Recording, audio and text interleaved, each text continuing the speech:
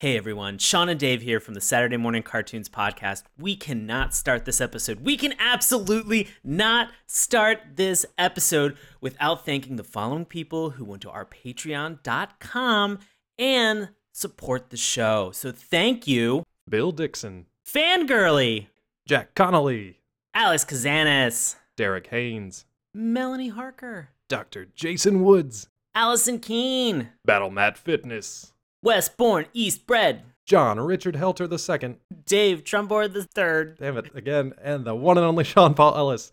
Hey, listeners out there, if you want to get on this list of super cool people, we'd love it if you'd head on over to patreon.com/Saturday Morning Cartoons. Remember, that's morning with a U, to see how you can support the podcast.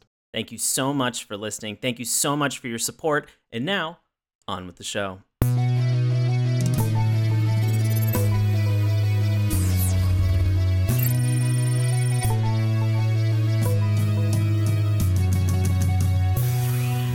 Hello and welcome to Saturday Morning Cartoons, the weekly podcast that revisits, reviews, and ridicules some of the world's weirdest animated series.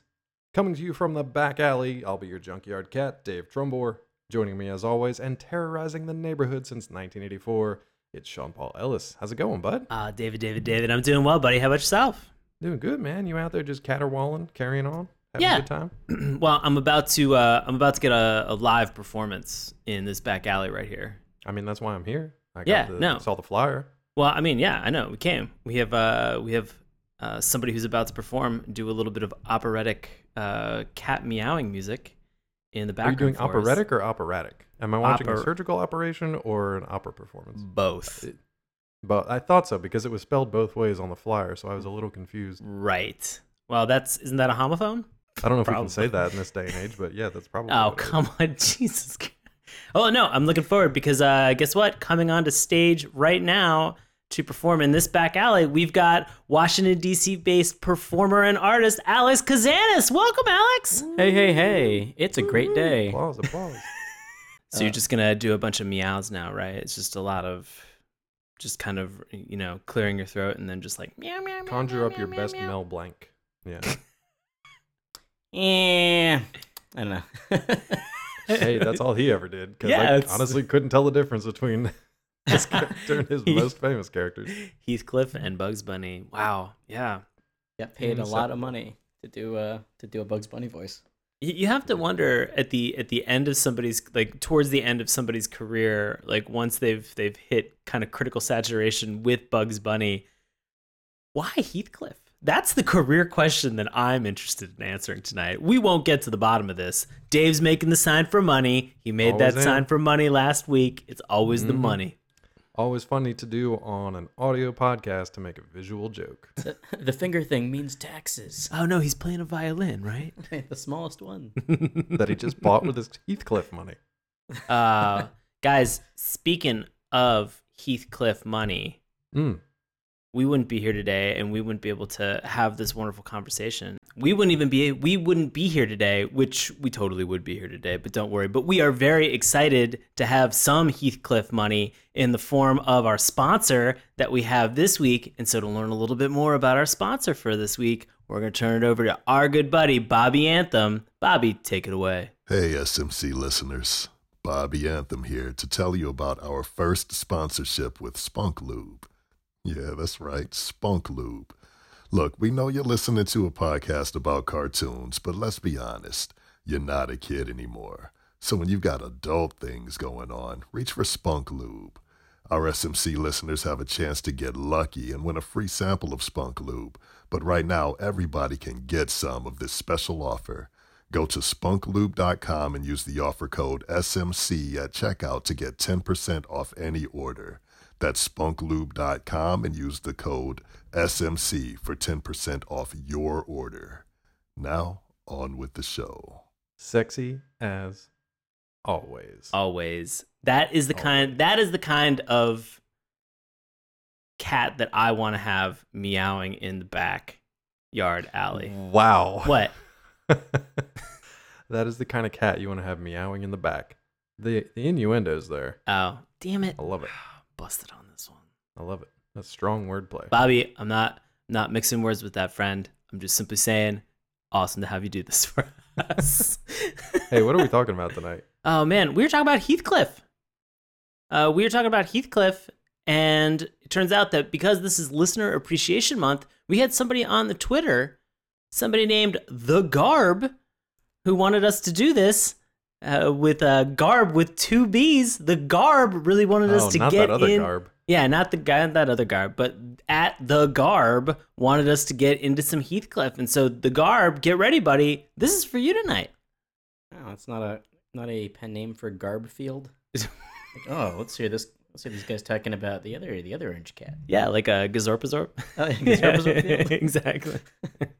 So, yeah, we're talking about Heathcliff. And if you are not familiar with Heathcliff, let me give you a little bit of history.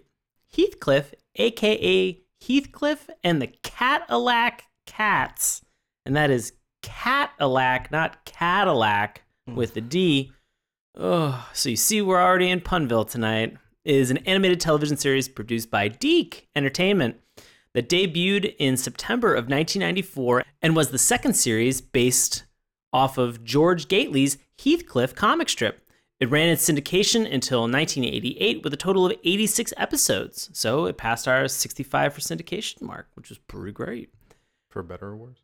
With each episode including an additional segment featuring the Cadillac Cats. And so for a lot of these episodes, a lot of these 86, they are broken into one Heathcliff specific episode and then one specific Cadillac Cats specific episode. Occasionally, they would have some crossovers.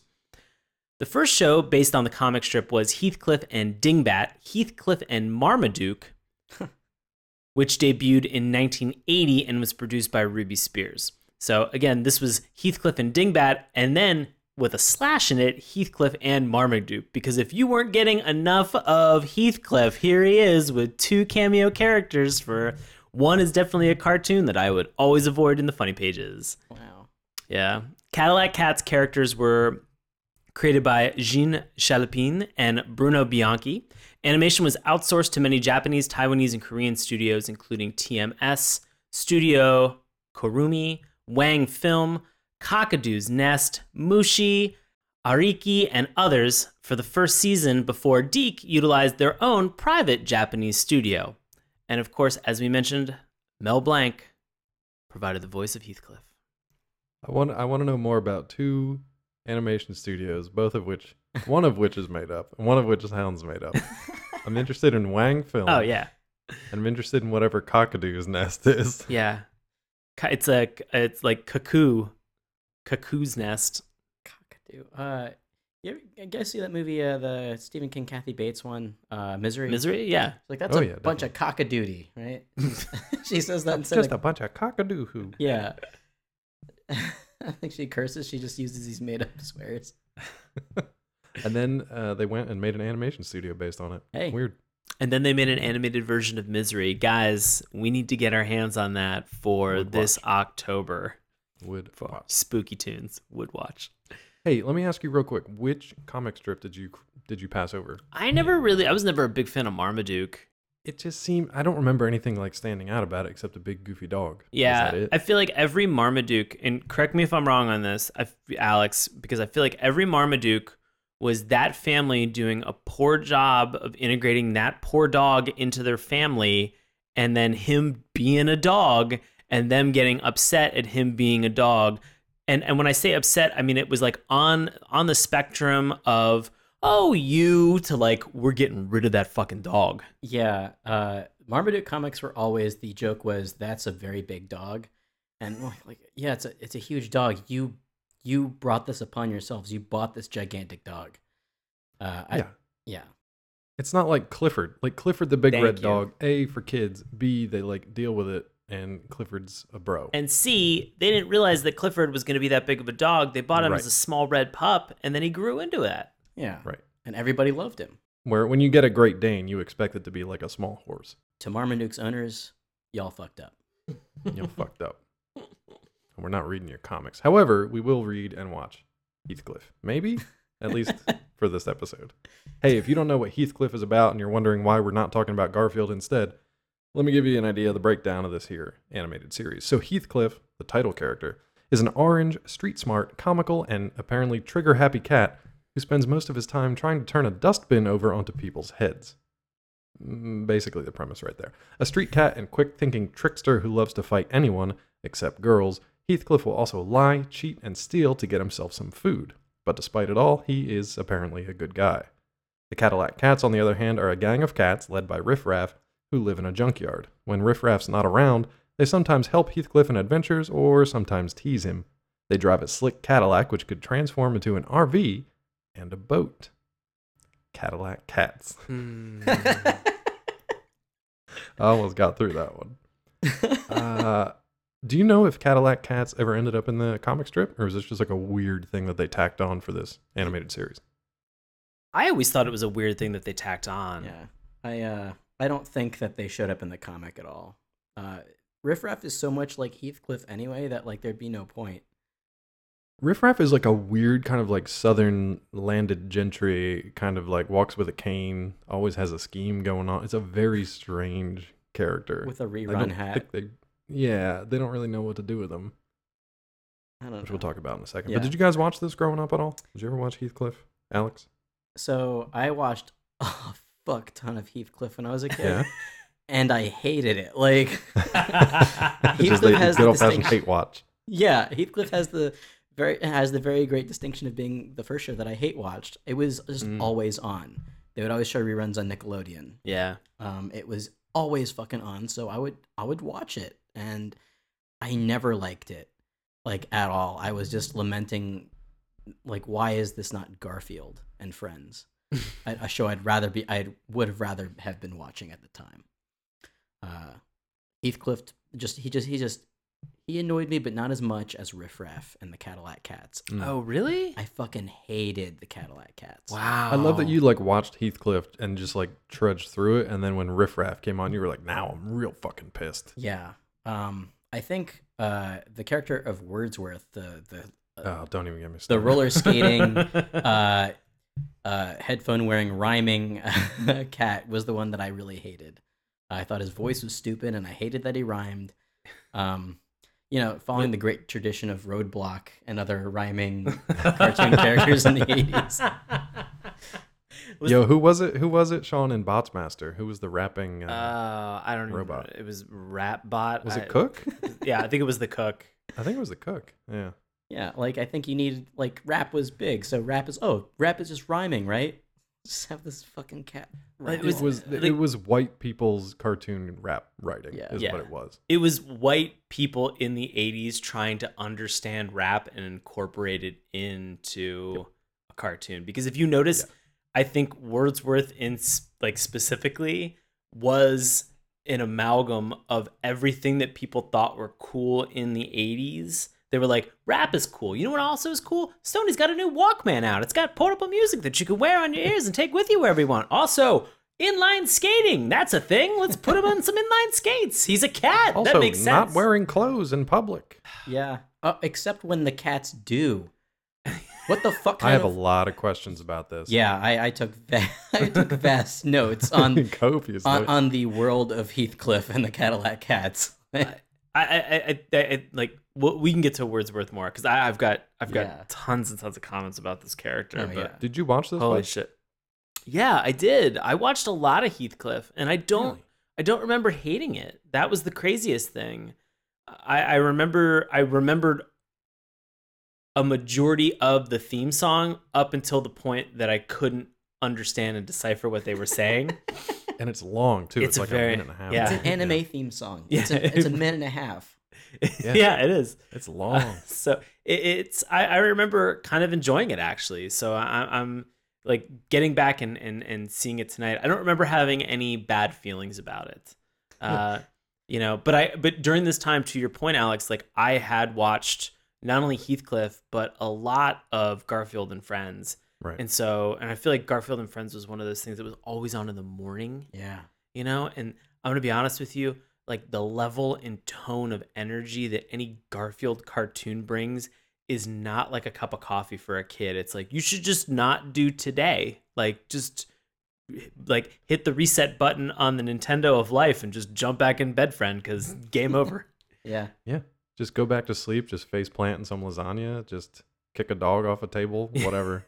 Send But somebody to don't do Abu it. Dhabi. You know, normal. Sure. You know, Yeah, airmail them. they're just there's and I guess maybe the interesting or the challenging thing is that I don't think that, you know, the tone of Heathcliff was any better, but I don't remember it being so bully-ish or so abusive towards other characters that are around. So tonight, this is kind of surprising to actually be able to watch, because in my brain, again, that whole idea that I've had about Voltron effect, you know, where you have this cartoon that you watch and you remember very fondly, and you don't have negative emotions to it. In fact, you know, like your brain is thinking, I love this thing, and then you rewatch it and you realize, oh no, I've made a horrible mistake in my life. Why did I base the majority of my youth off of this?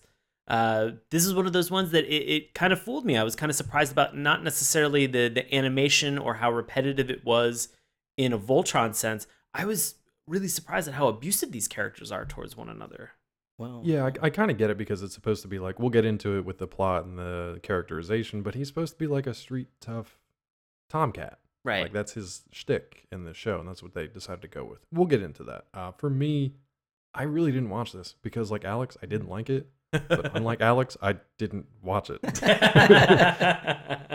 You know, I wasn't even a big fan of Garfield and Friends, but I kind of tolerated it a little bit more because it was kind of easygoing, kind of goofy, kind of background. But Heathcliff just never really clicked for me. Okay. However, to Sean's point, I think one of the first clues that this is going to be a Dennis the Menace of Cats kind of yes. series is the theme song. They literally say, after his name, they're like, maybe you shouldn't be terrorizing the neighborhood, or sorry, terrifying the neighborhood. My argument is that it should be terrorizing, because that's at least a little more correct. It always but sounded, apparently he's a terrifying force. yeah, it always sounded this like neighborhood. terrorizing. It should be, but for everything I've read and heard, as far as lyrics go, it sounds like terrifying. Ugh. But at least we're on the same page. It should be Oh terrorizing. yeah, Yeah. This Billy Joel ass theme song. So, Yes. so should we jump into this theme song? Oh yeah, we're in it. Are you gonna read it like a tone poem? What were your initial thoughts and take on this, Alex? On the theme song? Yes, please. Like as you say, it's long as fuck. Yeah. It's catchy. It's a catchy theme song, especially when they get to the like bit at the end. I remember enjoying the theme song when I was a kid, but also it was like a warning to what was coming. Just like, oh, hey, here's this annoying show that you're going to sit through so you can watch Nick Arcade or whatever the fuck is going to come on after this. Yep. It's almost worth it. You could have changed the channel, but I like that you stuck with it and like earned whatever was coming next. Yeah, I think I did enjoy some of it because it reminds me of Inspector Gadget. Like the animation style reminds me a lot of Inspector Gadget, which was also airing at the time, and I was a huge fan of that. So I don't know. I feel like like a lot of shows, the theme song promised too much. Like, hey, look at this cool car. It's gonna transform into a fatter car.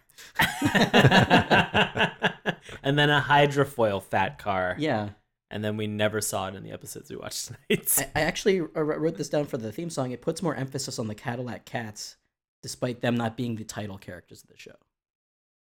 Yeah, surprisingly. I mean, like, Heathcliff gets most of the lyrics. Yeah. And a good portion of the action. But then he's outclassed by the Cadillac Cats rolling around town, like a big group of cats.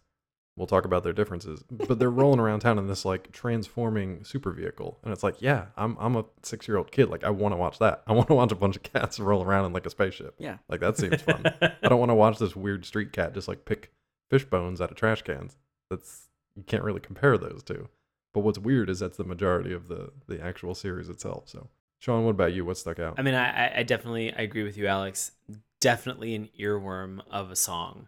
Yeah. In terms of the audio that they have for this, very fun kind of doo-wop style lyrics that they have. Yeah. And I'll even contend that the thing that made this so enticing is the fact that I never really understood all the actual lyrics for the song until today. I had no actual full understanding of what was in there until I actually went and Googled what was in the theme song. and took a look at it, and I was blown away. I was like, oh, that's what they're saying. Oh God, it's almost like a song that you hear that you've been singing for years, and then somebody comes along and they're like, you know that's not the right word, correct? And you're like, I know, but this is the way I'm gonna sing it. I'm stuck in my fucking ways. And for this, like, to actually have the internet be that kind of stand-in person and be like, you've been fucking this up for years, that was mind-blowing to me. I was really kind of surprised because, like, I don't know, maybe it's the fact that I've been watching like a lot of true crime shows when they have the line that's in here about like, the gang will reign supreme, nobody can deny, they'll make history, and they'll always have an alibi. I was like, wait, what the fuck are they doing? Yeah. What are they doing that it's requires like organized crime cats. Yeah. What are they doing as cats that requires them to be this organized? I gotta say real quick, one, it breaks my heart that you Googled these lyrics when I provided them for you in the show notes, but that's totally fine. I understand that nobody. I mean, before you sent the show notes out, Totally before you sent the show notes out, you did not Google this shit at 7 a.m. Yes, I did. Mm-hmm. You get one. Okay. Everybody gets one. Oh, but the second point is that, yeah, I hate when that happens. You think you like know a lyric. Allison and I just had that the other day. She was singing a like Foo Fighters song, and I was like, what are you saying right there? Because that's not the thing that they say. She's like, she's singing Everlong, right? Nah, it was My Hero. Oh no, that's even worse. There's only like 4 different words in My Hero. There goes my hero. That's it. That's the whole song. That's it. But no, it's the same kind of thing. Like when you actually read these lyrics, like we've mentioned a couple of times, it's super long. They're trying to tell some kind of story, but I don't yet understand what that story is, to be honest with you. The fact that like this whole thing wraps up, repeats, Heathcliff, no one should terrify their neighborhood, but Heathcliff just won't be undone. You should realize he can win it with you.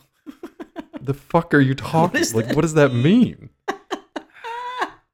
What does any of this mean? I think like it's trying to tell you that he's so charming that he'll get you on his side. I always thought it was he will be there for you. Like a friend? Yeah, like he's anything but a friend. I know that now. But at least that makes more sense with like English. Like, you know, if you're crafting a story and talking about this like cool cat that you want to hang out with, that would make sense. Not what they say. He can win it with you. Did anybody else get the distinct impression from watching this theme song that there were 3 separate cartoons that they spliced together to make nonsense? Yeah. You know, I like that they had original animation for this though. Yeah. They had like a little story with the story didn't make any sense, but at least it was an original story with Heathcliff and then the Cadillac Cats at the same time. I could have used a roll call because there's about a dozen characters that roll across the screen, but I mean, beyond that. But today, like Dave, to your point, you know, we at least understand who the Heathcliff character is. We have dedicated animation. We've got some actual pretty fun and playful visuals about how much of a little terrorizing alley cat Heathcliff is. Then we almost have this completely separate cartoon that's in a junkyard where it seems like Pimp Cat is going with like 80s aerobicizing cat. And you're like, what's going on here? And then there's almost like an entire separate story about a trio of friends on a Transformer. And I was like, I want to watch that Transformer. Like as we said, I want to watch that Transformer thing. Yeah. That looks fucking sweet. But God, yeah, it just... I want to watch Transformer Cats. That hasn't been done yet. Yeah, it just... I don't think... If this theme song is ending with the line, like, kind of understanding that, like, Heathcliff is going to be your friend and that he can win it with you, meaning that, like, that's a huge dependency to put on somebody. That's a lot of pressure to be like, hey, like, Heathcliff's in a real bad spot. He could get there if he had your friendship, Alex. And you're like, I don't know that I'm that close to Heathcliff right now. Like, I mean, we've hung out a couple times. I still don't even understand what the hell they're winning though. Like they throughout this theme song, they're like, there's a race to be on top. I think it's winning at life. I think it's it's like a much broader idea of like Heathcliff could become a good reformed person and a contributing member to cat society. Dave, if he had your love and friendship, buddy. There is not an ounce of that anywhere to be found in this show. You know, there's another cat who is like Heathcliff, but he doesn't need me. His name is Top Cat. And he's the most effectual. And you know, I feel like Heathcliff is sort of a bullshit version of Top Cat. Yeah. And Riff Raff, they both are. They both strive to be Top Cat. And they'll never be Top Cat. No. Pick any other cartoon cat in existence that is like a title cat. And these two are worse than those titles. I don't care who you're talking about. Battle Cat. You can even classify Bonkers as a cat, as a bobcat. And they're still worse than Bonkers. Cringer and Battle Cat. Yeah. Slash Oh, Battle I love Cat. Cringer and Battle. Yes, Cringer / Battle Cat. Still better than these guys. I'd rather watch a Cringer show I- than Heathcliff, which makes me cringe. Well, we're kind of transitioning into the style, but I want to say that like my last thoughts on this is that they do something in this show that I love. Whenever they throw out to a commercial, they do a little commercial interstitial. Yeah. Yes, I do like With that. some animation where I think we had one where it was like putting a stick of dynamite in front of a dog and blowing him up. And then Totally normal. yeah, totally normal. Again, they have done nothing to make you think that Heathcliff in any way, shape, or form is a good human being cat at all. This guy's a total straight up dick. So commercial interstitials, super fun. When they come back from the commercial, they have like a quick kind of like the last animation still that you saw from that interstitial. And then to introduce the episode, they have a dedicated title screen. And I love dedicated title screens for any cartoon whatsoever. So it's always kind of fun to see those pop up in a show. Yeah, a little bit of splash artwork. That was pretty cool, Right. too. The Riff Raff one is pretty lame. He's just like leaning on his cane and then he falls over and the cane breaks. Oh, yeah. It's like, oh, all right. I guess he'll be fine during this commercial break. Oh, We'll see no. where he What's is going to when we come happen to back. Pimp Cat during the commercial? Yeah, literally nothing. He's just laying there until Cleo comes to pick him up. Before we move on from the theme song, this theme song was actually composed and written, if you can believe Wikipedia, by our buddies Shuki Levy and Ham Saban. Oh, the Power Rangers fellas. Yep. That's right. That's right. I think they learned from this mistake and shortened up their theme songs in the future, made them very repetitive, and made them much more memorable. So, Yes. good job, ya fellas. All right, we've already talked a little bit about animation style. So, Alex, you mentioned that it kind of reminded you of like Inspector Gadget. Yeah. So, what exactly stood out to you that made that kind of comparison in your mind, and what did you like or not like so much about the design? I actually loved the animation. I thought it was awesome. Like compared to other 80s cartoons where they cut corners a lot, Filmation. Mhm. The studios that worked on Heathcliff were like, they must have been like working their fingers to the bone, because like this show looks great, like better than it ought to. It has that weird like sort of like faux anime style that I feel like Inspector Gadget has. Very kind of frantic movements, overuse of sound effects.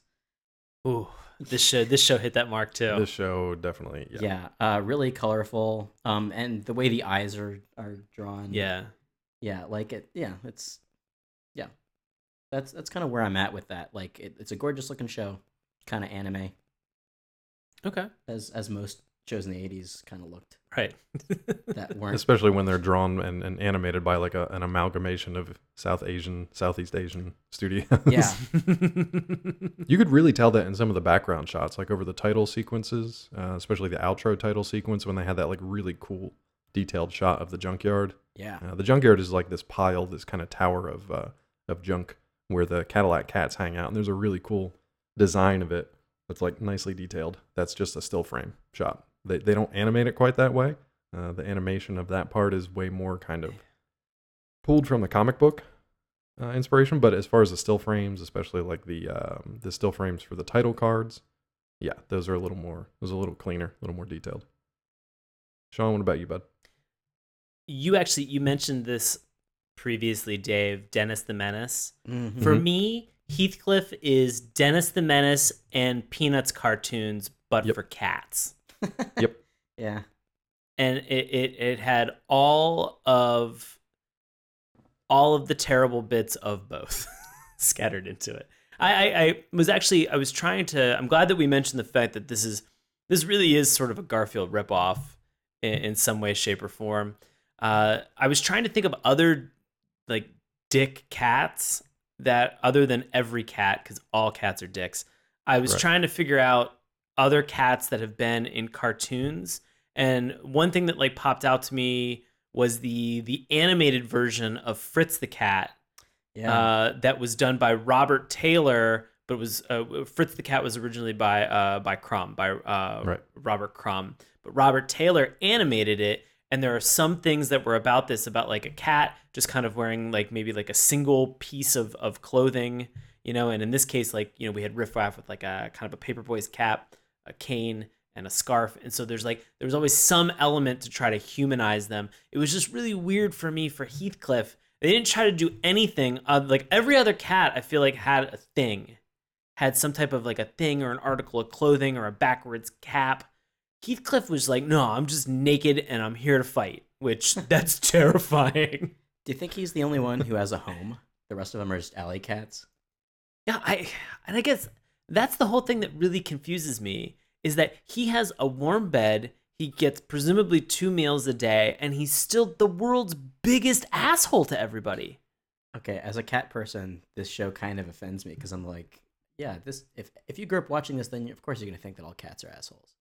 Yeah. Because everybody in this show is a fucking asshole. Ugh. As a person living with a feral cat who's after 11 years is still an asshole, I'm like, this is actually pretty spot on.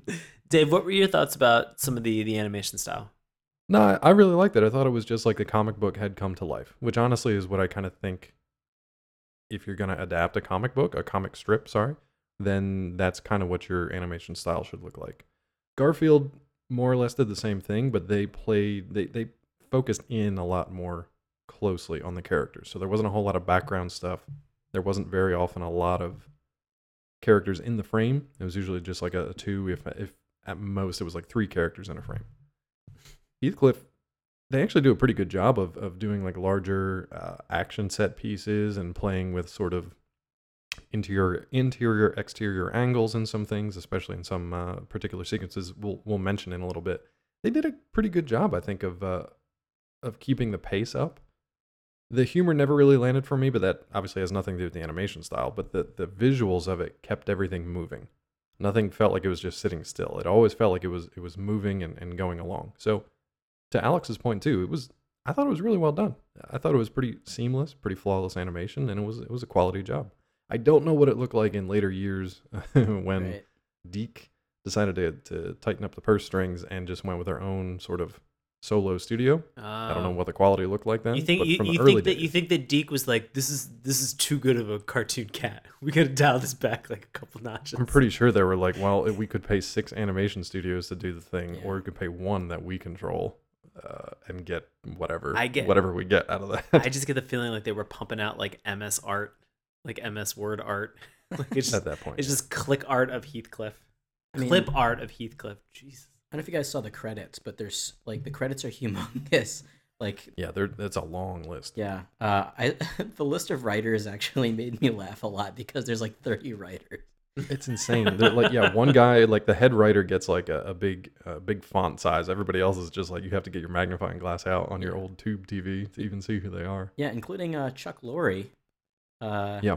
Every fucking Big Bang Theory's Chuck Lorre worked on this fucking show. Wasn't it Chuck Lorre of Teenage Mutant Ninja Turtles fame too? Who wrote that theme song? One and the same. Yeah, exactly. John Kricfalusi was actually in here for some artwork as well. Ah. Oh, really? Saw that name pop up, which unfortunately that name has not done so well in the media recent days, for good reason.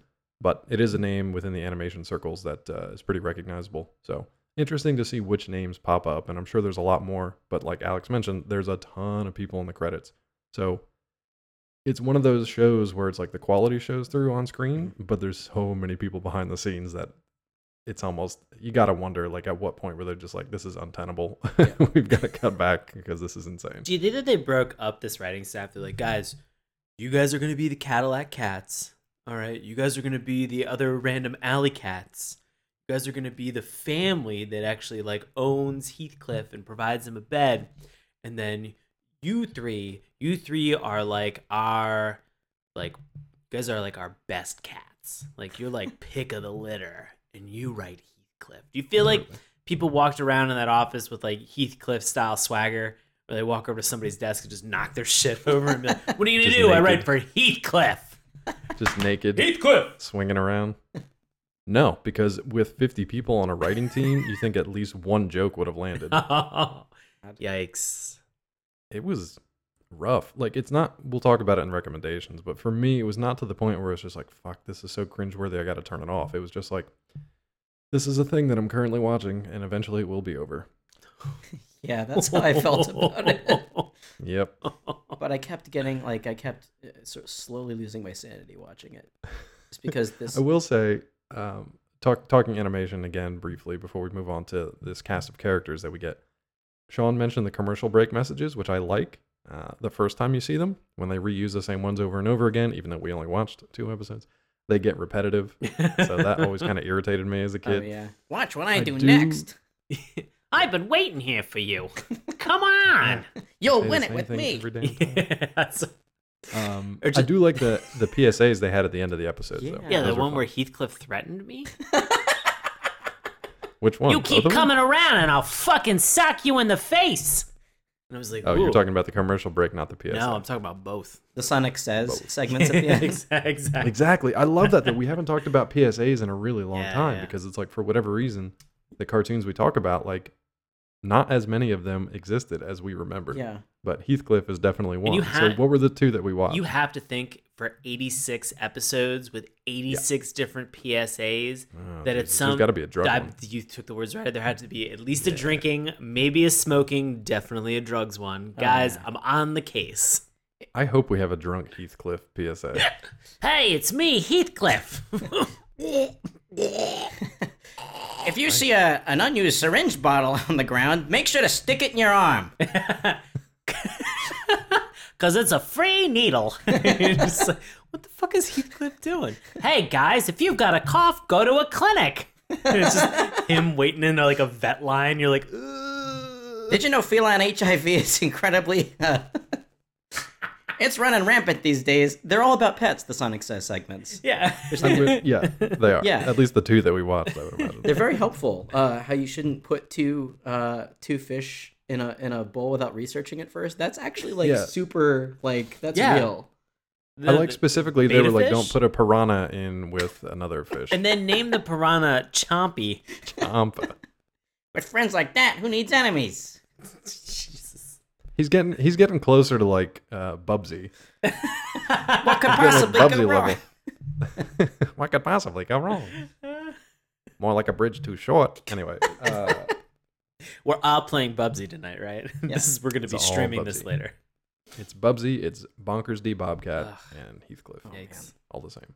I love that the other PSA was just like, if you've got an old dog, make sure to jerk the shit out of him with it. No, I love the fact that the entire time they're like, old dogs have dulled senses because they're dumb, so put a leash on it. It'll prevent it from getting into a dog fight or walking into the street, which is exactly what you probably want to do with this dog right now. You're like, Jesus Christ, Heathcliff. Also, why are you walking the dog? I have so many animal questions about what the hierarchy is, what the God. closed situation is, hot cats versus not hot cats. So fucked Oh, up. God.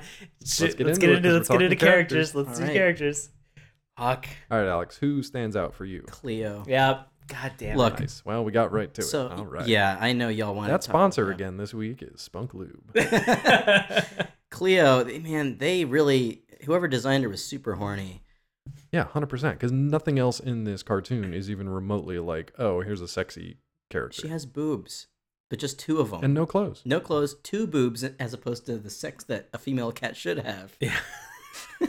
Yeah, these things never literally line up. No. Thundercats, No. tiger sharks, I guess. Any of the other anthropomorphic cat creatures. How we talk many about. nipples does a shark have? Hundreds. Oh my God. thousands. Wow. Basically, Did you know that a possum actually has 13 nipples, 12 in a circle and 1 in the center? I did not know that.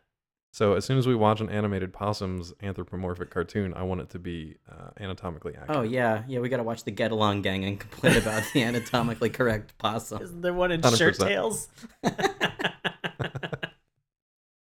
Those nips are in the wrong place. So Cleo, Dave's like, I'm gonna give it the dip because the nips. you got nip dipped. Oh Jesus. Yeah, Cleo. I remember thinking that Cleo was attractive when I was a young child. 100%. Yeah. You're like made to. You're, It's actually everybody's it's on board with actually really wrong that they designed her to be that way. Much like Jessica Rabbit was just drawn that way. Yeah. Like nothing else in this cartoon looks remotely like that. Looks like a human dressed as a sexy cat. Yeah, like even Heathcliff's girlfriend Sonia doesn't look like an anthropomorphized cat. She just looks like a fucking cat. So she just looks She like looks like Heathcliff, yeah. like a white Heathcliff with a beauty mark. yeah, Right. that's it. I was doing a little bit of research about Cleo today. Don't read anything. Don't read anything into that. Don't read anything into that. I was checking out Wikia and some fan pages just to do a little bit more of an in-depth. But Sean just pulled one finger in his collar and just pulled it to the side. Yeah, I got vaudeville hooked by Alex right now. It mentioned on one of the fan wikis that she is wearing a fur-colored unitard over top of where she is, like that, because you see that they draw lines around like where like the creases are, like for her hips as well as also her shoulders. And somebody wrote on there that like she wears a leotard that's the exact same color as her fur, and to that I'm gonna honestly say bullshit. You guys, I'm gonna say bullshit. You guys drew everybody nude. She's wearing just fucking leg warmers, like she's in an 80s aerobics video. Which, guys, we've been conditioned to think that that's attractive. Yes, we have. Now here, let me ask you this. Well, first of all, Alex, do you believe that that's bullshit like we do? Yeah, absolutely. The fans are just using an excuse so they have something to take off when they draw fan art. Oh, yikes! That's where my mind went. Yeah, you're probably right. Alex is doodling right now. Nothing wrong with that.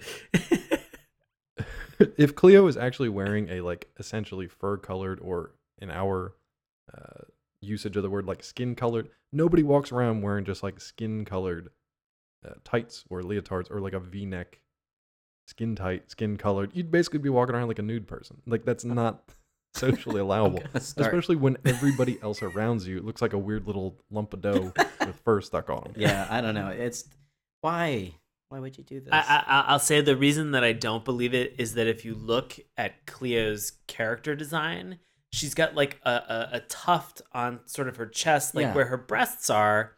I'm looking right now. Oh boy. Please read more into that and send Dave help. Again, we are sponsored by Spunk Lube this week. But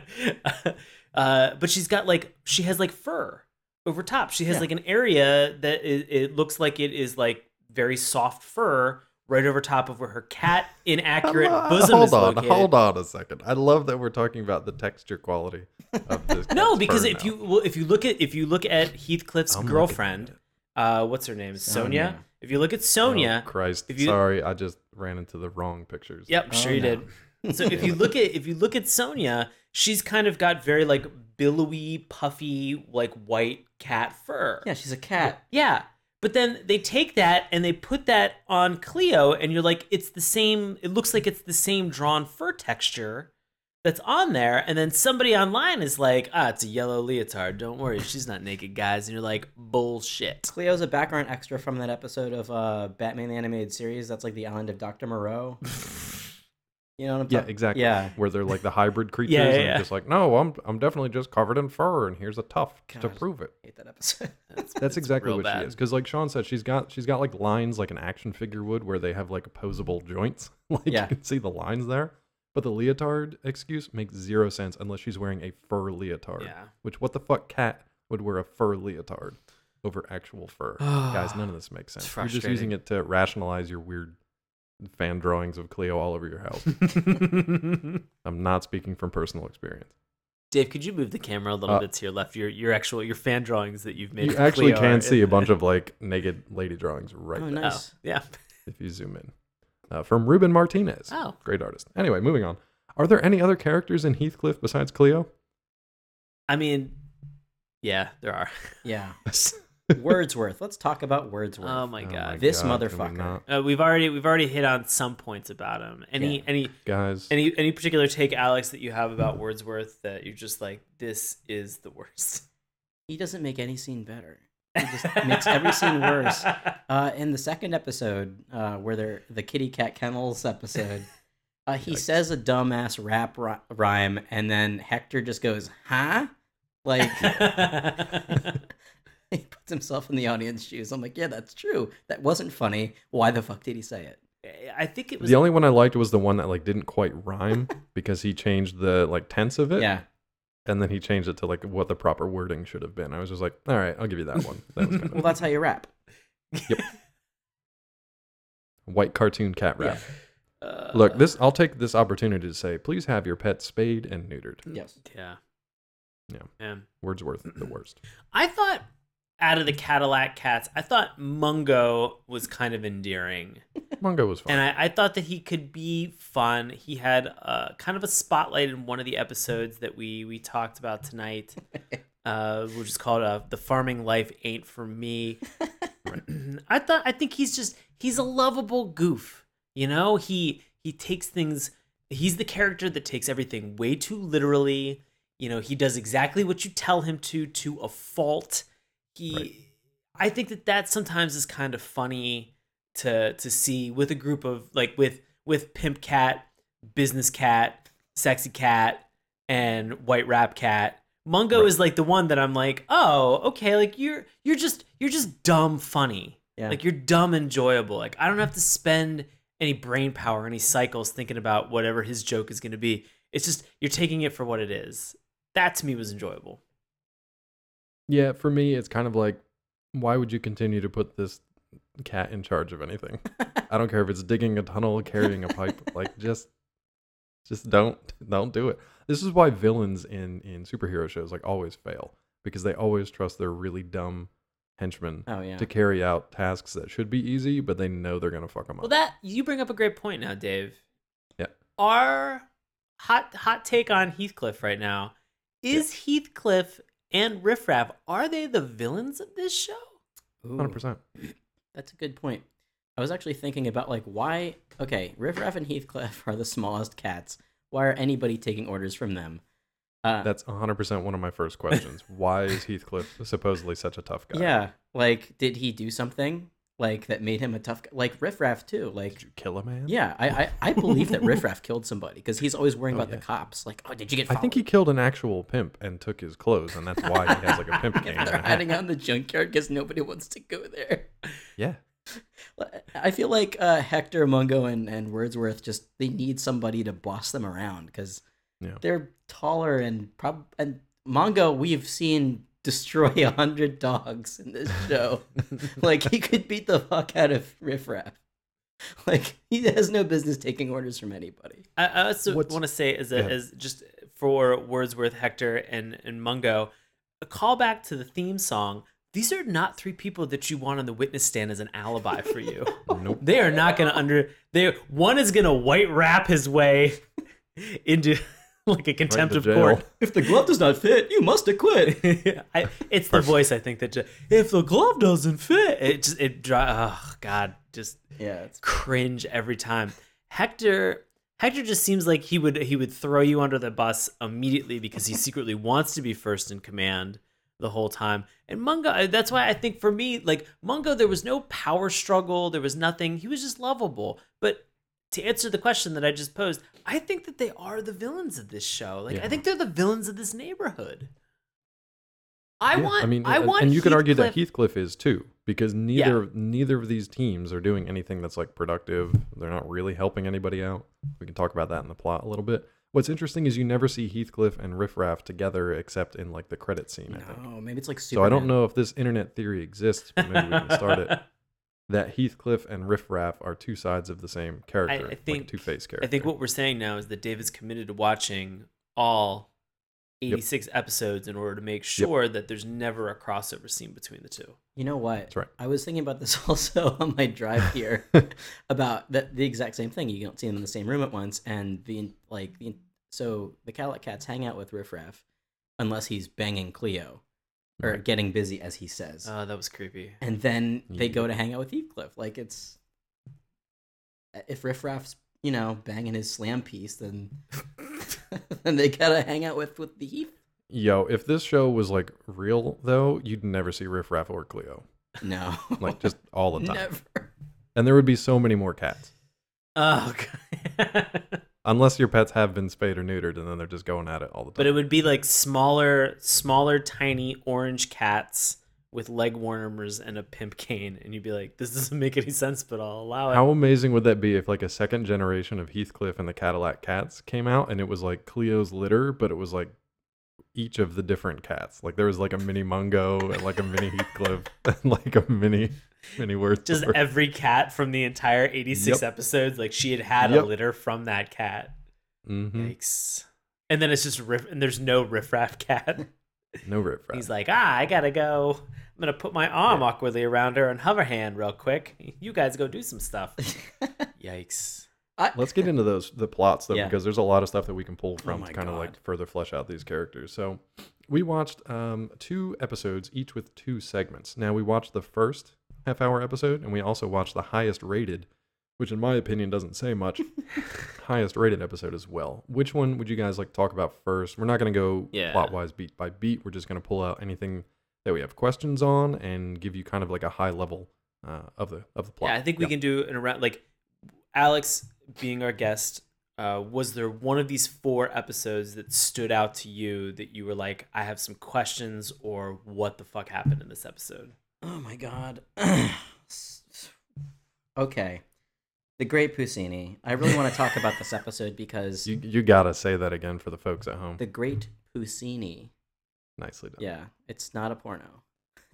It's not. He's also not a magician, which I thought he was for half the episode. I did too. Yeah. I was very confused. Yeah. God damn, this episode not only features Heathcliff, but also the Cadillac Cats.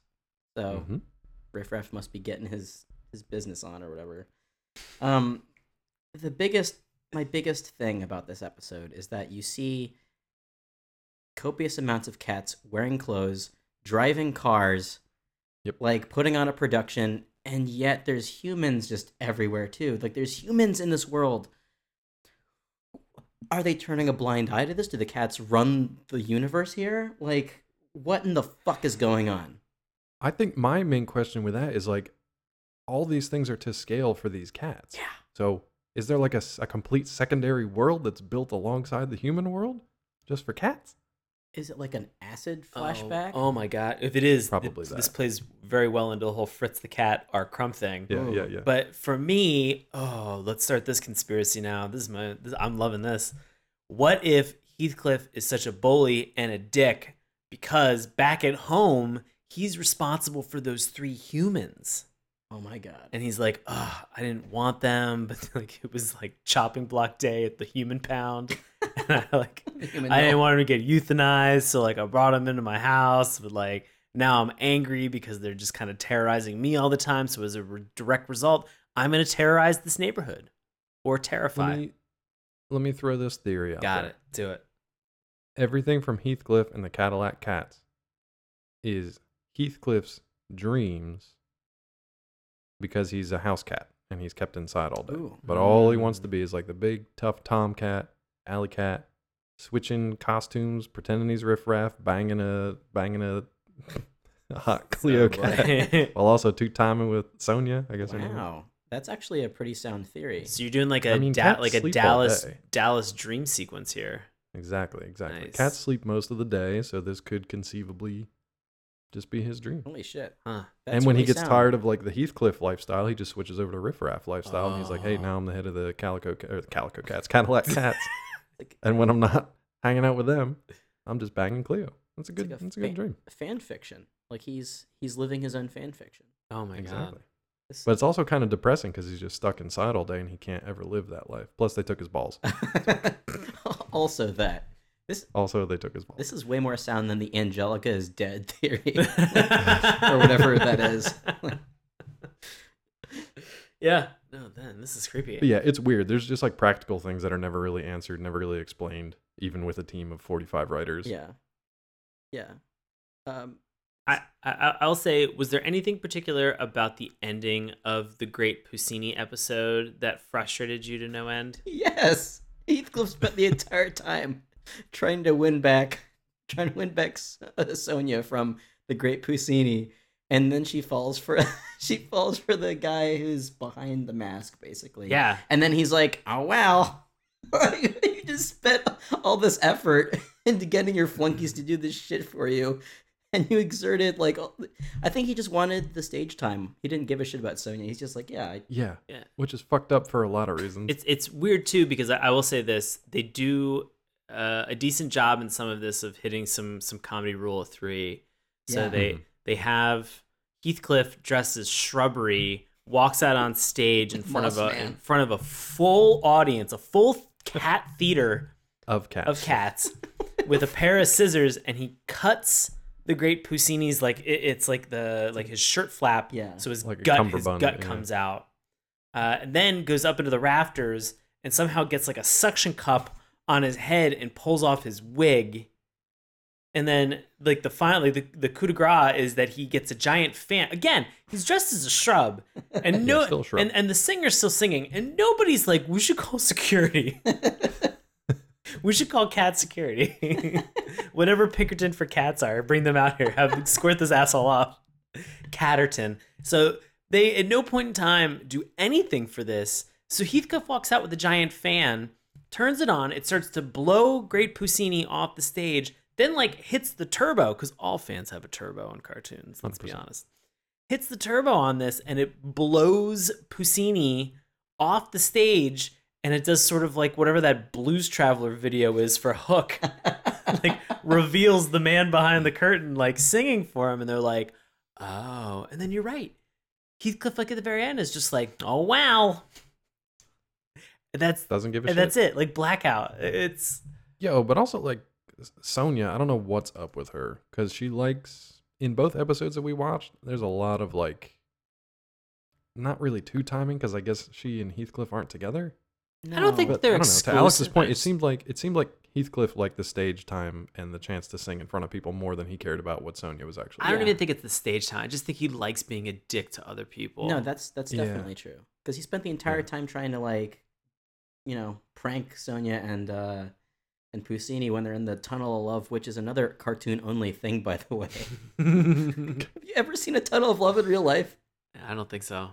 Yeah. I don't think so. It's invented for teen shows, teen live-action shows, and cartoons.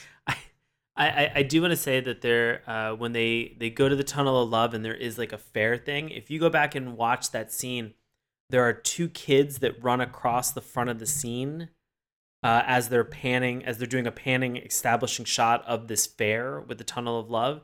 And I shit you not, it looked like Sally from Peanuts running across, but in, like, a different colored dress. Like, it looked like Sally in a Marcy colored dress. Yeah, it was real weird.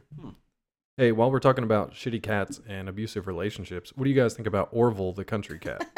Friend zoned. Okay, so you're talking about the episode "The Farming Life Ain't for Me"? That's right, one. Dave. Was this the one that stood out to you? Just because, so lately there's been a lot of talk about this is a new term to me, but incel, so an involuntarily celibate person. Okay. Who's essentially just like a toxic piece of shit human being, always male, who is not getting any reciprocation from women, apparently, so they're mad about it, so they turn that into, like, being real bags of shit to people in real life. Okay. So anyway, this 100% seemed like Orville to me. He seemed like the type of person that if his affections were spurned, he would just do anything possible to be an absolute piece of crap to the person he supposedly was attracted to. Long and short of it, the Cadillac Cats, let's just call them city cats for this point, traveled to the country to visit Cleo's cousin, who happens to live on a farm. She and Mungo, she kind of has eyes for Mungo at the beginning of this thing, so she starts to kind of try to woo him by making him some sort of cake, I believe. Orville, this little skinny, scrawny, kind of hick country cat, has a thing for Lulabelle. But when he sees Mungo come up as competition, he just decides to be a complete shit cat and just try to ruin everybody's day in, like, really increasingly disturbing ways. Some of the stuff that he says, I was just like, you need to rein it in there, bud. This isn't for love. You're just being, like, spiteful and shitty. I wrote down that this episode turned into a Fruity Pebbles commercial. At which point? Where he has to go through and try to steal every single ingredient. It starts off with a, like, oh, watch me get Fred's Pebbles, and yeah. I forgot all about watch that. me vacuum up Fred's flour with this vacuum cleaner, spotless. God. So what's the next thing? It's the eggs, right? They're trying to grab the eggs, and so grabbed all the flour from the mill, dressed like a chicken to steal all the eggs from the chicken. Right. Coop. And then the bees. Well, no, didn't we have one that was dressing up like a cow? Oh God. He dressed up like a cow, but that to try to steal the milk, but he failed Right. because there's a dog sheriff who just kind of like hangs out and really likes to like fight crime, apparently, like McGruff. Yeah. And he essentially takes Orville down a peg or two, so he doesn't quite get to win the day on that one. But at the end, he tries to steal the honey. This pissed me off too because he said the bees are out gathering honey. I was like, that's not how fucking bees work. Yeah. Country bumpkin. Also, when you whistle, bees don't usually take that as a, oh no, there's a home invasion back at the hive. Yeah, that's usually not a cue to call bees. Hey, those cats are our friends. Yeah. Because, that cat-bee relationship has always been so prominent in any cartoon that we've watched previously. Mm-hmm. I mean, technically, I've never heard a cat whistle, so maybe that is an actual like nature fact. Oh, yeah. Hey. I'll talk to Attenborough and see if that's a thing he's ever seen. Those bees are like, hey, those cats are whistling. That's weird. Time for us to form the shape of a jet fighter Yeah. and go after this asshole cat. I actually loved that sequence. It was very. That was kind of Yeah. cool. That was fun. Like pretty creative. I think the thing that I don't like about all of this is that I didn't know that word existed either, Dave, about incel. So Pretty recent, This Orville character, he tries to foil the steps to make this cake or this pie every step of the way. He does not succeed at any step. In fact, people get hip to this, and then they're like blocking him from even being able to make those moves. So everybody else is playing chess. Orville's playing checkers. They're fucking schooling him in his own game. Then he gets dropped into a series of farm equipment that look like it would have been something that you would have put somebody into Fargo. Yeah. Oh yeah, he should have been just hacked to cat pieces Like he's at this point. like just bits, just thrown. Cat. And then he gets It was a baler, just a baler. and so he gets thrown into this bale of hay, and then at the end he gets rewarded by Lulabelle, who's just like, And that who's like, was the "Oh, main issue." I can't believe when I realized that I saw this happen to you, I couldn't let you go, my love. Like, where would I be without you? And he gets fucking rewarded for this shitty ass behavior when he should have been incorporated into a fucking piece of hay. I think it's shit like this that it's like the people who are of the mindset of like the incel folk were some of the same people who were writing this, because it's very much like I'm exercising personal relationship issues that I have, but I'm also going to have like the male fantasy dominance play thing where everything works out for me in the end because I was the one who was slighted and I was the one who was wrong. Yeah. So the woman is going to come back to her senses at the end and see that I'm the one for her. And to play that out with a bunch of country cats is weird to begin with. But unfortunately, it's kind of like that kind of story and that kind of like, oh, I did a shitty thing or I did a good thing and now I should be rewarded. That mindset is super toxic and unfortunately is still pretty strong today. And I feel like sometimes it's things like this that kind of like root that idea of how relationships are supposed to work in your mind. So Plant the seed as a kid when you're watching these cartoons about these shitty relationships and how you should treat oh, women. that's how relationships work. I get it. Fuck. Mm-hmm. Fuck. You'll go to like the Red Pill subreddit and people are like, you know what cartoon I loved? Heathcliff. Yeah. Taught me to be shitty to women so I could eventually bag one. Yeah. Domestic abuse cat. That was my favorite cartoon I used to My watch. favorite. I got tats of them all over my body. Got a big fucking tat of riffraff on his ass. But I feel like the bigger question here is like, why do we want to watch Heathcliff? What is it about Heathcliff from any of these segments or sequences that we watch? Like, what is it about him that we like? Like, even when he's dealing with like a clingy kind of like new cat by the name of Tracer that comes in. Yeah, God, I was He's gonna just say shitty to everybody. this was probably the episode that kind of stood out to me was Rebel Without a Clause. Yeah. Ugh. It's interesting because Heathcliff has this moment where he comes to somebody's defense, beats up a bunch of alley cats, like destroys them, pummels them, rescues this cat named Tracer. Tracer is probably, and I'll say this in Heathcliff's defense, Tracer's a little too energetic He's clingy. and eager to reciprocate favors. In this token, though, Heathcliff then goes on this rampage of just trying to get rid of him, to do anything possible to get away from him. And you could just see how unhealthy. I mean, for a cartoon about cats for kids, and you would think that maybe friendship could potentially be, because you see some of these cats are friends and they're not fighting. Cadillac cats, Heathcliff not fighting. They could have maybe made a stronger message, but Heathcliff is just a dick through and through. And I kind of get it because you can kind of see Heathcliff's point up to a point because Tracer like literally attaches himself to Heathcliff, which is like a creepy thing to do. If you just made friends with someone through like a mutual like, you know, defended him on the playground or whatever, like if that kid just like clung to your back and then just like wanted you to carry him home and was like attached himself to you and like surgically grafted to you, Right. you'd probably be like, this is fucking weird and you're really clingy and I need you to back up a lot. Oh God, you know what? I should probably apologize. I'm sorry that I dressed up exactly like you for this podcast, Alex. I'm really embarrassed. The weird thing is that you're both like nested onto each other in like the exact same pose. I get that you're sharing one microphone, but you don't Yeah, need I mean that's how the studio is: one mic, one chair. It's true. At least you're not That is shape true. shifting into a bee or whatever the fuck. Like, there's that part in that episode, right, where Tracer is over Sonia's house and he's shape shifting Yeah. into. What was that? Is he? It looked like Cockadoodle, but as a cat. Is He was like Frankenstein for a second. Like he kept. I don't know what this thing I don't was. think he was. I don't think he's a cat. I'm assuming it was like an Elvis Presley, but he does not look like a cat. He looked like a goat No. fox. Like a donkey. Like a donkey thing. Like He looks like Happy the horse from that sci-fi. Oh series. my God. He's like a yellow Happy the horse. yeah, I definitely don't think Tracer's a cat. If Tracer the cat Tracer the whatever came into my house, I wouldn't be like, oh, look at this little thing. I'd be like, look at this little thing. Burn it with fire. Yeah. What kill the it with fuck is fire. that? Yeah. But that's the other thing that like you can understand why Heathcliff is getting frustrated. Yeah. Because Tracer is showing up everywhere he goes. So he's in Heathcliff's home, which is really the only time you get to see Heathcliff's kind of like owners and his family that he lives with. Yeah. They take Tracer in. And then he goes over to Sonia's, and after he's done caterwauling, like Tracer's already schmoozing with Sonia. Yeah, he's already in. He's slid into those DMs. He's already shape-shifting with Sonia. Yeah. Yeah. So like you can see why he's upset, but then he literally tries to like run him out on the railroad. He softens up at a point, and I don't know if you guys saw the GIF that I sent around, but there's a really awkward bit of animation in this. Where it looks like Tracer's jacking that one cat off. Yep. Yeah, he's basically jacking off a train hobo while Heathcliff's holding on to him. Was it Muscles, the junkyard dog? dog, or was it the other mangy dog that was called Street Meat? Yeah, Street Meat. It was definitely Muscles. He was jacking off a hobo dog named Muscles. Because if he was jacking off Street Meat, that would have been the better choice.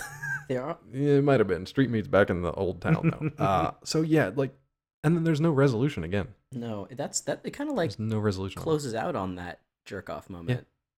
Yeah, I mean, it that's what you pay closes for out with like normally, that shiatsu massage that Tracer is giving Heathcliff, and he's like, "Hey, you missed a spot."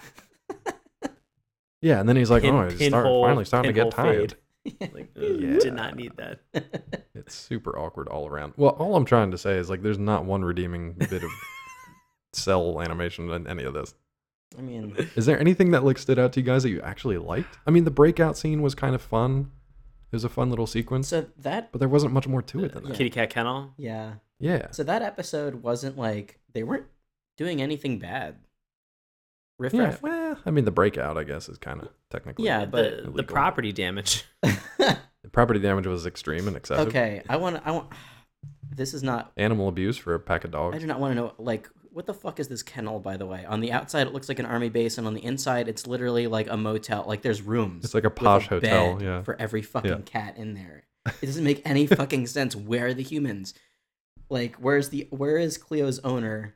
Where's anybody? How wealthy is she that she's like, I'm gonna be stuck in this lavish hotel, and Riff Raff's like, I'm gonna come rescue you so you can hang out at a junkyard. Yeah, when she's like, I'm gonna weigh my options. I'm being put into the kitty cat kennel, and when she says that, she's like, she's doing this thing with her like arms in her face, and she's like, oh, this looking like she wants to go there. I don't know. I also love the security on the kitty cat kennel, which is just like one door with a really heavy duty spring on it. And you see a person. You actually do see a person, and it's about this. There is one person. And it's about the size of Hector. Yeah. So I'm led to Makes zero sense. I'm led to believe that these are giant cats that share the world with humans, unless it's Heathcliff. I will say, at least for that sequence, that was a fun idea. Yeah. Like, she's being boarded, she doesn't want to, so they're like, all right, we'll do a jailbreak. It's a fun jailbreak kind of sequence, and then a bunch of like insanity kind of ensues. But again, not real funny, just kind of like, all right, this is entertaining, I guess. But at least it wasn't as like patently offensive or abusive as the other No. ones, really. You even have a. But there wasn't anything redeeming either. It was just like, okay, this is acceptable. Yeah, the Blanche Dubois cat, I guess, would be great for parents I've watching always with their depended kids. on the kindness of strangers. Exactly. Did we Which that really just need came out of that nowhere. in the 80s as a cartoon character? Yeah. It's something for the parents. Oh yeah. What parent was watching Heathcliff and being like, "Hey, that's how all cats treat other cats." Also, Blanche Dubois. I wouldn't want if my kid's gonna watch Heathcliff, I'm watching it with them. Parental supervision. There you go. It's a good call.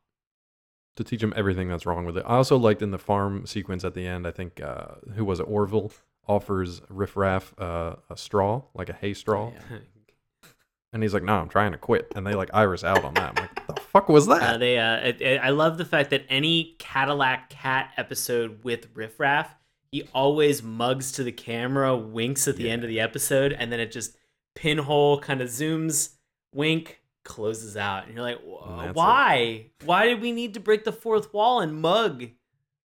I don't think they ever knew what to do with any of these actual stories. They just had like an idea. They're like, that's the thing. Let's animate it. Done. Okay. And then we're out. New conspiracy idea. All right. If Shoot. this really reflects the idea of 50 writers in a room putting together fucking Heathcliff and the Cadillac Cats, do you think this was like a fight club between 50 people or sort of like I a hope so. battle royale where they were like, look, somebody's going to write Heathcliff this month, but it's only going to be one of us. And it's whoever is the last man standing. And that's how Heathcliff came into existence. I think it's probably that, but it's probably like whoever was the first to get knocked out or pass out is the one who had to write this week's episode. No, that makes more sense.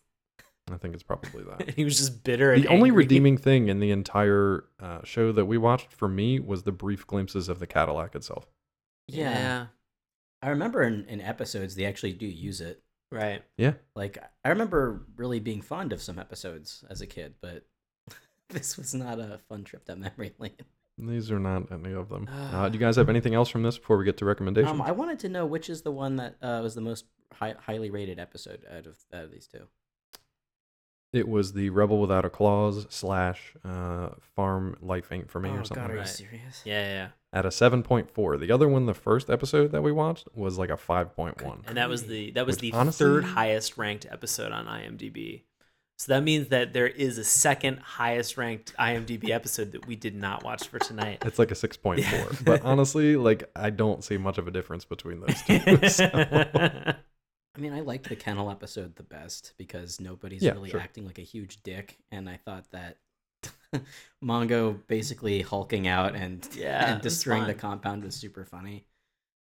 But That was about yeah, it. Is that enough to save it? We'll find out in a All minute. right. Well, before we get to our recommendations and reviews, yeah, you listening, you guys have comments and you guys have ideas and thoughts and wishes and dreams, and you put them on that live journal of an internet thing, and we scour it and pull in for this week's Love It or Hate It. And to help us out, we are going to turn it over to our buddy Bobby Anthem for this week's Love It or Hate It. Bobby, take it away.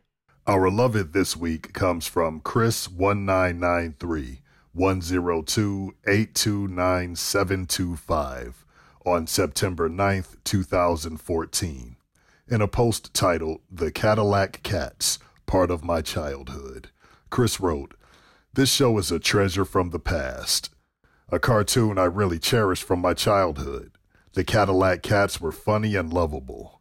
I remember growing up with it alongside other shows like Inspector Gadget and Heathcliff.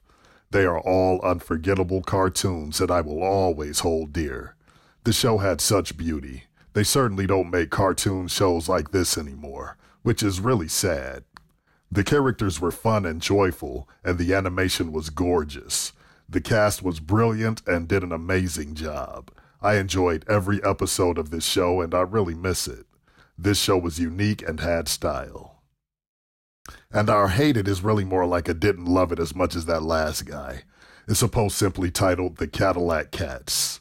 Submitted by Angry Beavers 13 on December 11th, 2004. This one says, "This segment was the second half of the Heathcliff television series. It starred Riff Raff, a short, big talking orange cat who lived in a junkyard, with his sidekicks, Hector, a Himalayan cat who schemed of himself being the boss, Wordsworth, a white cat that spoke in rhyme, and Mongo, a big dumb purple cat. Riff Raff's girlfriend Cleo lived in a music shop, and she is arguably one of the nicest looking female cartoon characters ever. Many episodes revolved around Riff Raff trying to gain money to buy food or trying to buy something expensive for Cleo. Others involved the cats fighting off strangers or intruders that dare try to take over their junkyard. And why were these guys called the Cadillac Cats?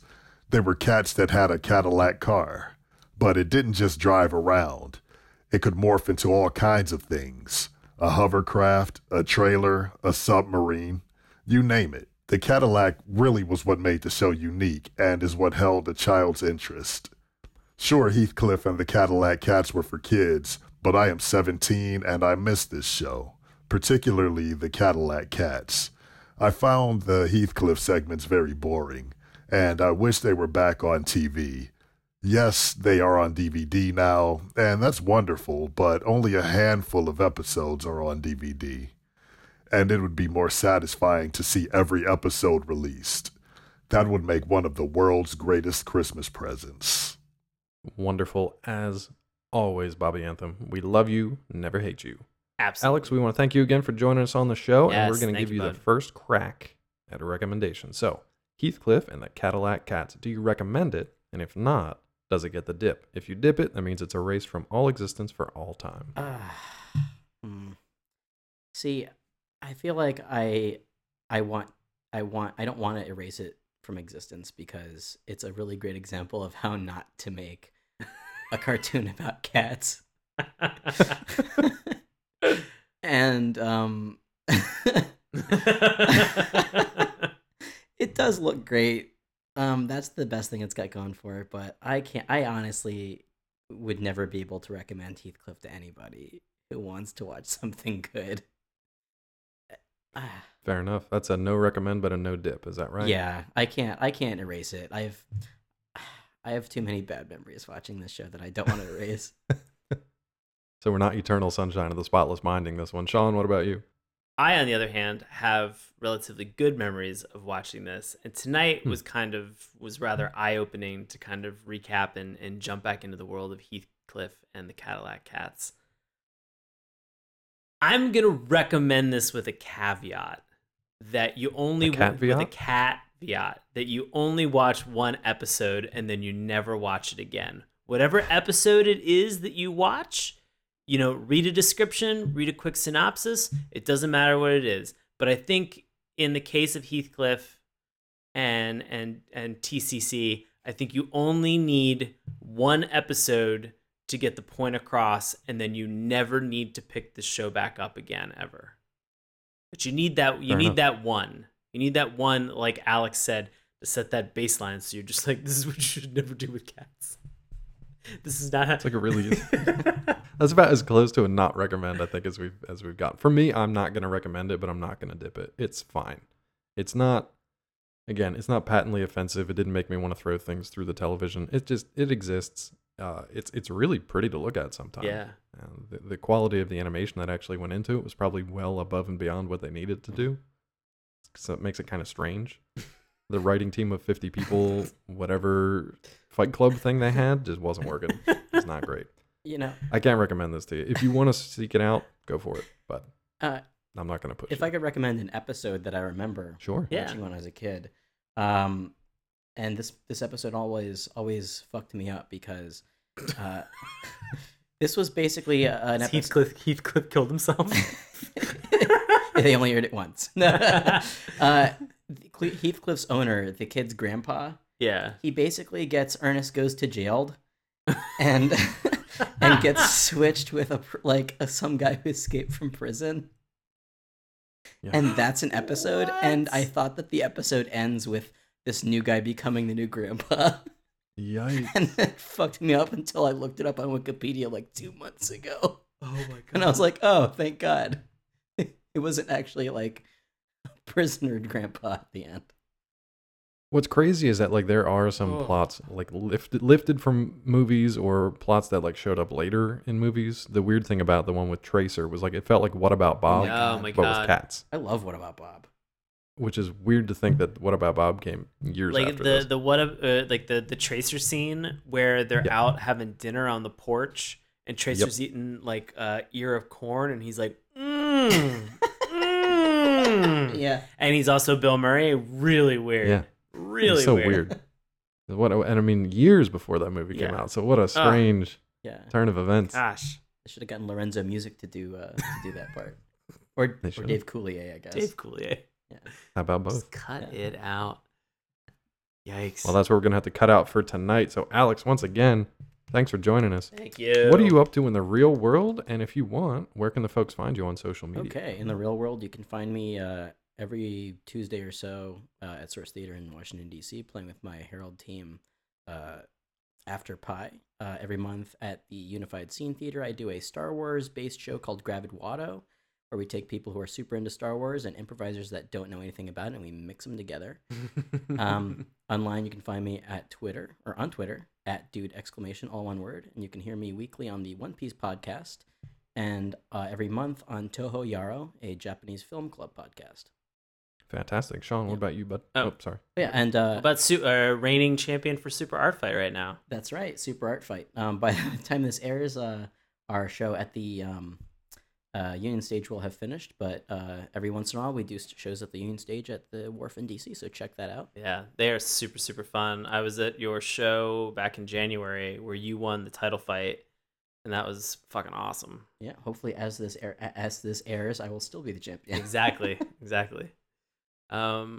Cool. Hey, everybody. I perform live improv comedy in Washington, D.C. with a group that's called Nox. That's NOX exclamation point. We perform with Washington Improv Theater. You can find tickets and times witdc.org. And I'm always on Meowstagram and Catter at Sean Paul Ellis. I hope those are actual apps by the time this They airs. probably will be, but with no vowels. Damn it. As for me, you can find me on Twitter at Dr. Claw MD. You can also find me on Collider.com, Nerdist.com, and DaveTrumbore.com. For more on this little show right here, we'd love it if you'd head on over to Patreon.com/Saturday Morning Cartoons. Remember, that's morning with a U. You can find out all our other contact points over there, and you can also find how you can support this little show. If you'd like to reach out on Twitter, you can do so at Morning Tunes. On Facebook, you can keep that conversation going, and we'd love it if you would. And you can listen to this free audio podcast, now monetized. Thanks a lot, YouTube. On YouTube, iTunes, Stitcher, and Google Play. And guess what? We're also on Spotify. Yeah. If you want to reach out directly, like Garb? Yeah, the It's Garb. Garb, right? At Thanks, the Garb. At the Garb. I almost called you the Grab. Nope. Apologies. Woof. And also apologies for taking apart Heathcliff and the Cadillac Cats. But if you want to respond, you can do so at email, SaturdayMorningCartoons@gmail.com. We're going to keep Listener Appreciation Month going all month long, because that's how months work. What's coming up next, Sean? Oh, are we giving that away? Sure. Oh, God. We're doing Code Lyoko. Code Lyoko. I actually remember this one, but I do can't too. tell you anything about it. I think it was like kids that it was like an animated version of like Beetleborgs or something, like where It was like kids that look like spiders, and then they look like computer spiders, and that's all I can it was remember. like it was sort of like it was like the new version of Reboot, but all CGI animated and decent. Ouch. Yeah. Take that. Take that, new Reboot. Well, that's where we're going to leave it for this week. So, Alex, once again, thanks for joining us. Thanks for having me. If you want to come back for Spider Kids next week, just let us know, because that's where we'll be. All right. Thank you guys for listening. We will see you next time. Bye. Spider Kids. Better Kids. Hey, everybody. Thanks a lot for listening to Saturday Morning Cartoons. Now, if you'll excuse me, I have to transform and roll out.